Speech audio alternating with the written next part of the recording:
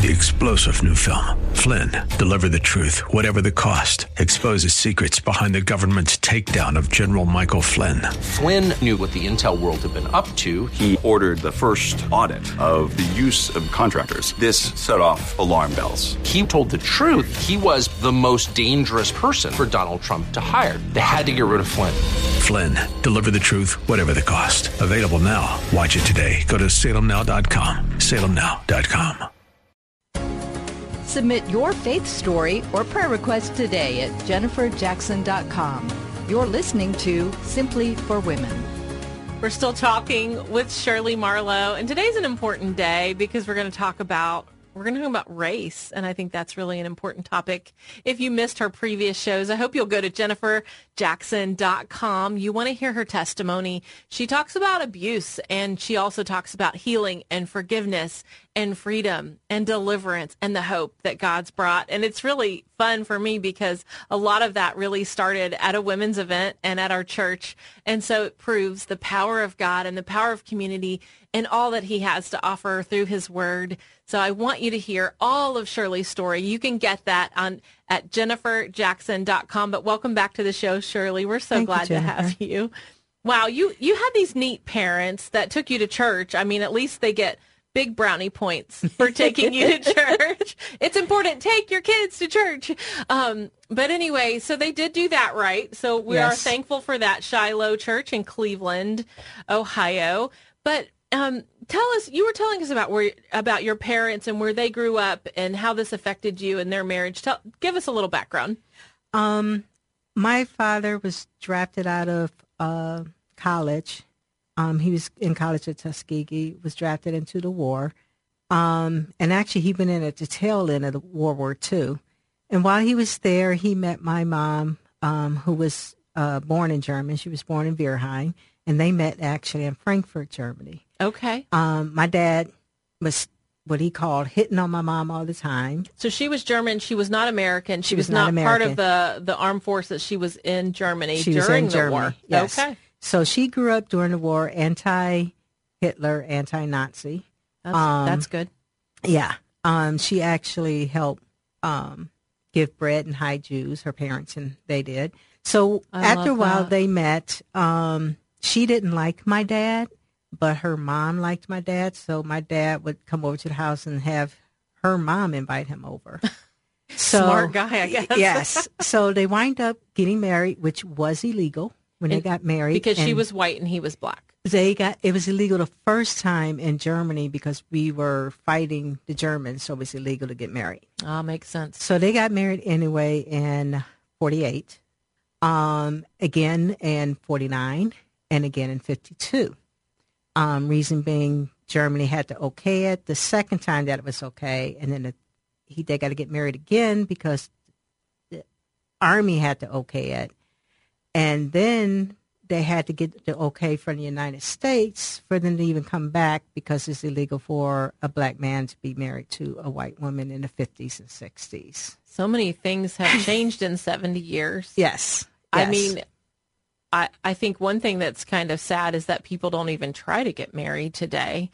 Yes. And so I'm proud of your parents for trying to get married. I'm sad that they weren't allowed to get married. Mm-hmm. So you have a white mother, you have a black father. How did this affect your life?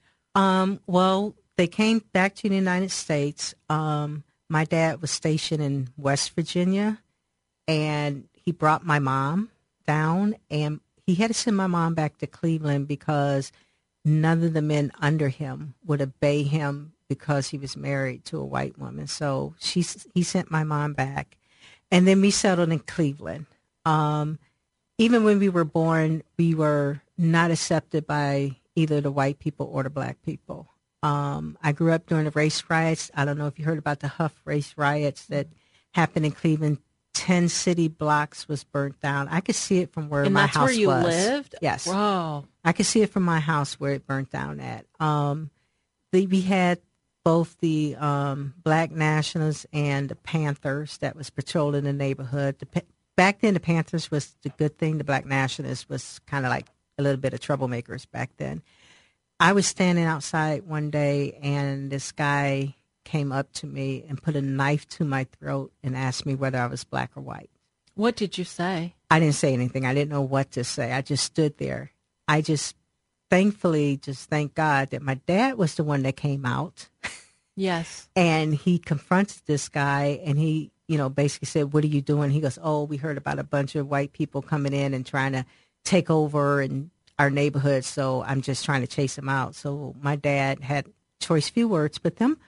I like your dad more and more. I mean, he pushed for you to get a good education. He took you to church, and now he has literally saved your life in this moment. Yes. So none of my friends none of my high school, junior high, elementary school. High school was a little different, but I still had problems. I got beat up a lot. My older brother, Junior, was beaten by someone because of his color and had put his face to the curb and stomped the back of his neck. And my other brother tried to protect him, and they knifed him. Were there other whites in your neighborhood? It's kind of funny. We make a joke about it that I went to bed one night, and there were Jewish people, there were white people, there were Polish people, and there were black people in our neighborhood. And I'm telling you, it just seemed like in the middle of the night, they all moved out, and we became a whole black neighborhood. And so you were there, and you were with a white mom. How did your mom get through? My mom basically stayed home a lot. She did go out in a car with my dad. We would go out together, and we would get looks. Like, you ever heard of Howard Johnson's? Yeah. Okay. We went to Howard Johnson's one day, and it'd always be my mom first, and then the kids in order of age, and then my dad last. And my mom would go 6, because there were 6 of us. And they would go 1, 2, 3, 4, and they would move my father out the way to try to find who the 6th person is. Oh, wow. And my dad was a photographer, so he had pictures of us. And when people stared at us in the restaurants, my dad would just go over and hand them a picture of us and say, "Here, just look at this," instead of staring at us. That way you could eat and look at us at the same time. He had a sense of humor as well. He was trying to get through it. Yes. So one day I asked my dad, could we move? Because I didn't want to be in the neighborhood anymore. And I asked my dad, why don't people like me, and what color am I?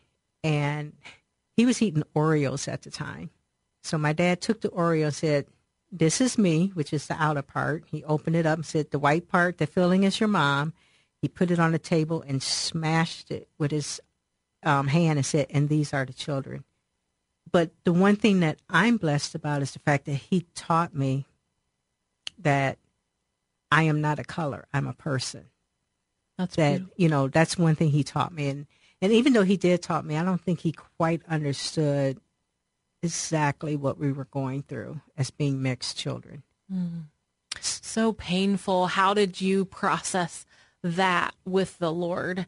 Or what has God taught you through that? One thing God taught me, and I am very grateful for, even when I grew up, I never considered myself black or white. I considered myself biracial. And it took years for the government to actually put that on the paper that we could be biracial, on there. Now. Well, it almost seems unfair to a child to have to pick, did you feel like you were divided? Like, if I pick white, I'm only for my mom. If I pick black, I'm for my dad. Yes, I mean, how does that feel as a child? It was, because you had to pick and choose which one you were.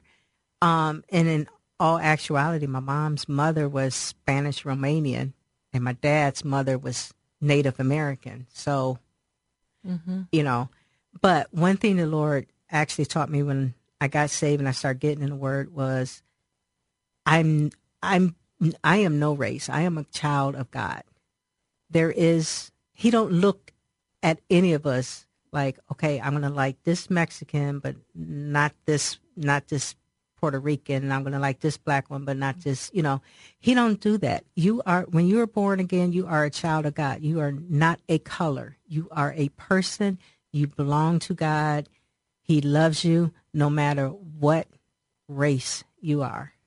Yeah, how has that translated in your life to a caring profession? I know you're a nurse, you work in hospice. It seems to me everywhere you go, you're very caring and loving to others. Do you think because of the way you grew up and were born that somehow that has helped you to see with more compassion? Yes, it does. I give you an example. I was in a hospital working. I was a traveler, and it was a predominantly black hospital where we had this white gentleman there who was racist. He actually had the swastika on his arm. So since I was the lightest black person there, they told me to take care of him. So I walked in, and he was like cussing no one could touch him. He didn't want any black person in there whatsoever. So I walked in, and I'm like, "Sprechen Sie Deutsch?"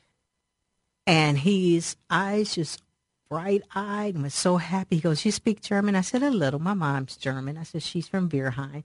So, I went in there and I said, "Okay, we're going to have a deal here. I'm going to be the one taking care of you, but when I'm not here, if I find out that you spit, hit, cussed, or any of my coworkers at any time, I would no longer be your nurse." He goes, "I promise to be gentleman." So he was going to be good. Yes. So the 3 days I took care of him when I was working 312s, he did perfect. At the end of the day, I was getting ready to leave, and he was going to be discharged. And I turned to him and I said, "I just want to let you know something." I said, "What?" I said, "I just want you and your brothers to know that I'm black or mixed, and you can let them know that I took care of you and that I did a great job." Isn't that beautiful? It was. And you know what? And it changed his heart. It did. He said, "Thank you." He said, "I never knew that someone could be so kind being black." And I'm like, sometimes we just need to experience the love for one another and spend time together and be together. Well, Shirley Marlow, thank you so much for sharing your story. I wish you could have more time with her because she has such a compassionate heart and a love for bringing people together and caring for them. And that all comes from the Father, being that child of God. Well, I'm Jennifer Jackson. You've been listening to Simply for Women. I hope you'll go to jenniferjackson.com. Listen to our previous episodes. Grab some downloads. There's so many resources for you there. You've been listening to Simply for Women. We hope that today's show has been a blessing to you as you seek to simply live out your faith. To hear today's show again or to share it with a friend, search Simply for Women wherever you get your podcasts. Or visit Jennifer's website at jenniferjackson.com. That's jenniferjackson.com. Thanks for joining us on Simply for Women.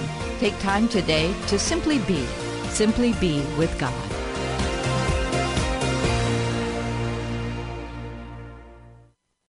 3-star General Michael J. Flynn, head of the Pentagon Intelligence Agency, knew all the government's dirty secrets. He was one of the most respected generals in the military. Flynn knew what the intel world had been up to. He understood its funding. He ordered the first audit of the use of contractors. This set off alarm bells.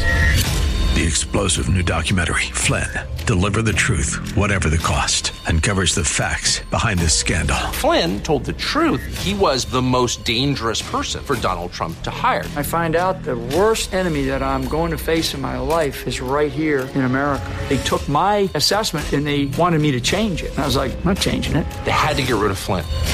With in-depth interviews, archival footage, and never-before-seen personal records of the man behind the headlines. I just felt like I was drowning. Flynn, Deliver the Truth, Whatever the Cost. Available now. Watch it today. Go to salemnow.com. salemnow.com.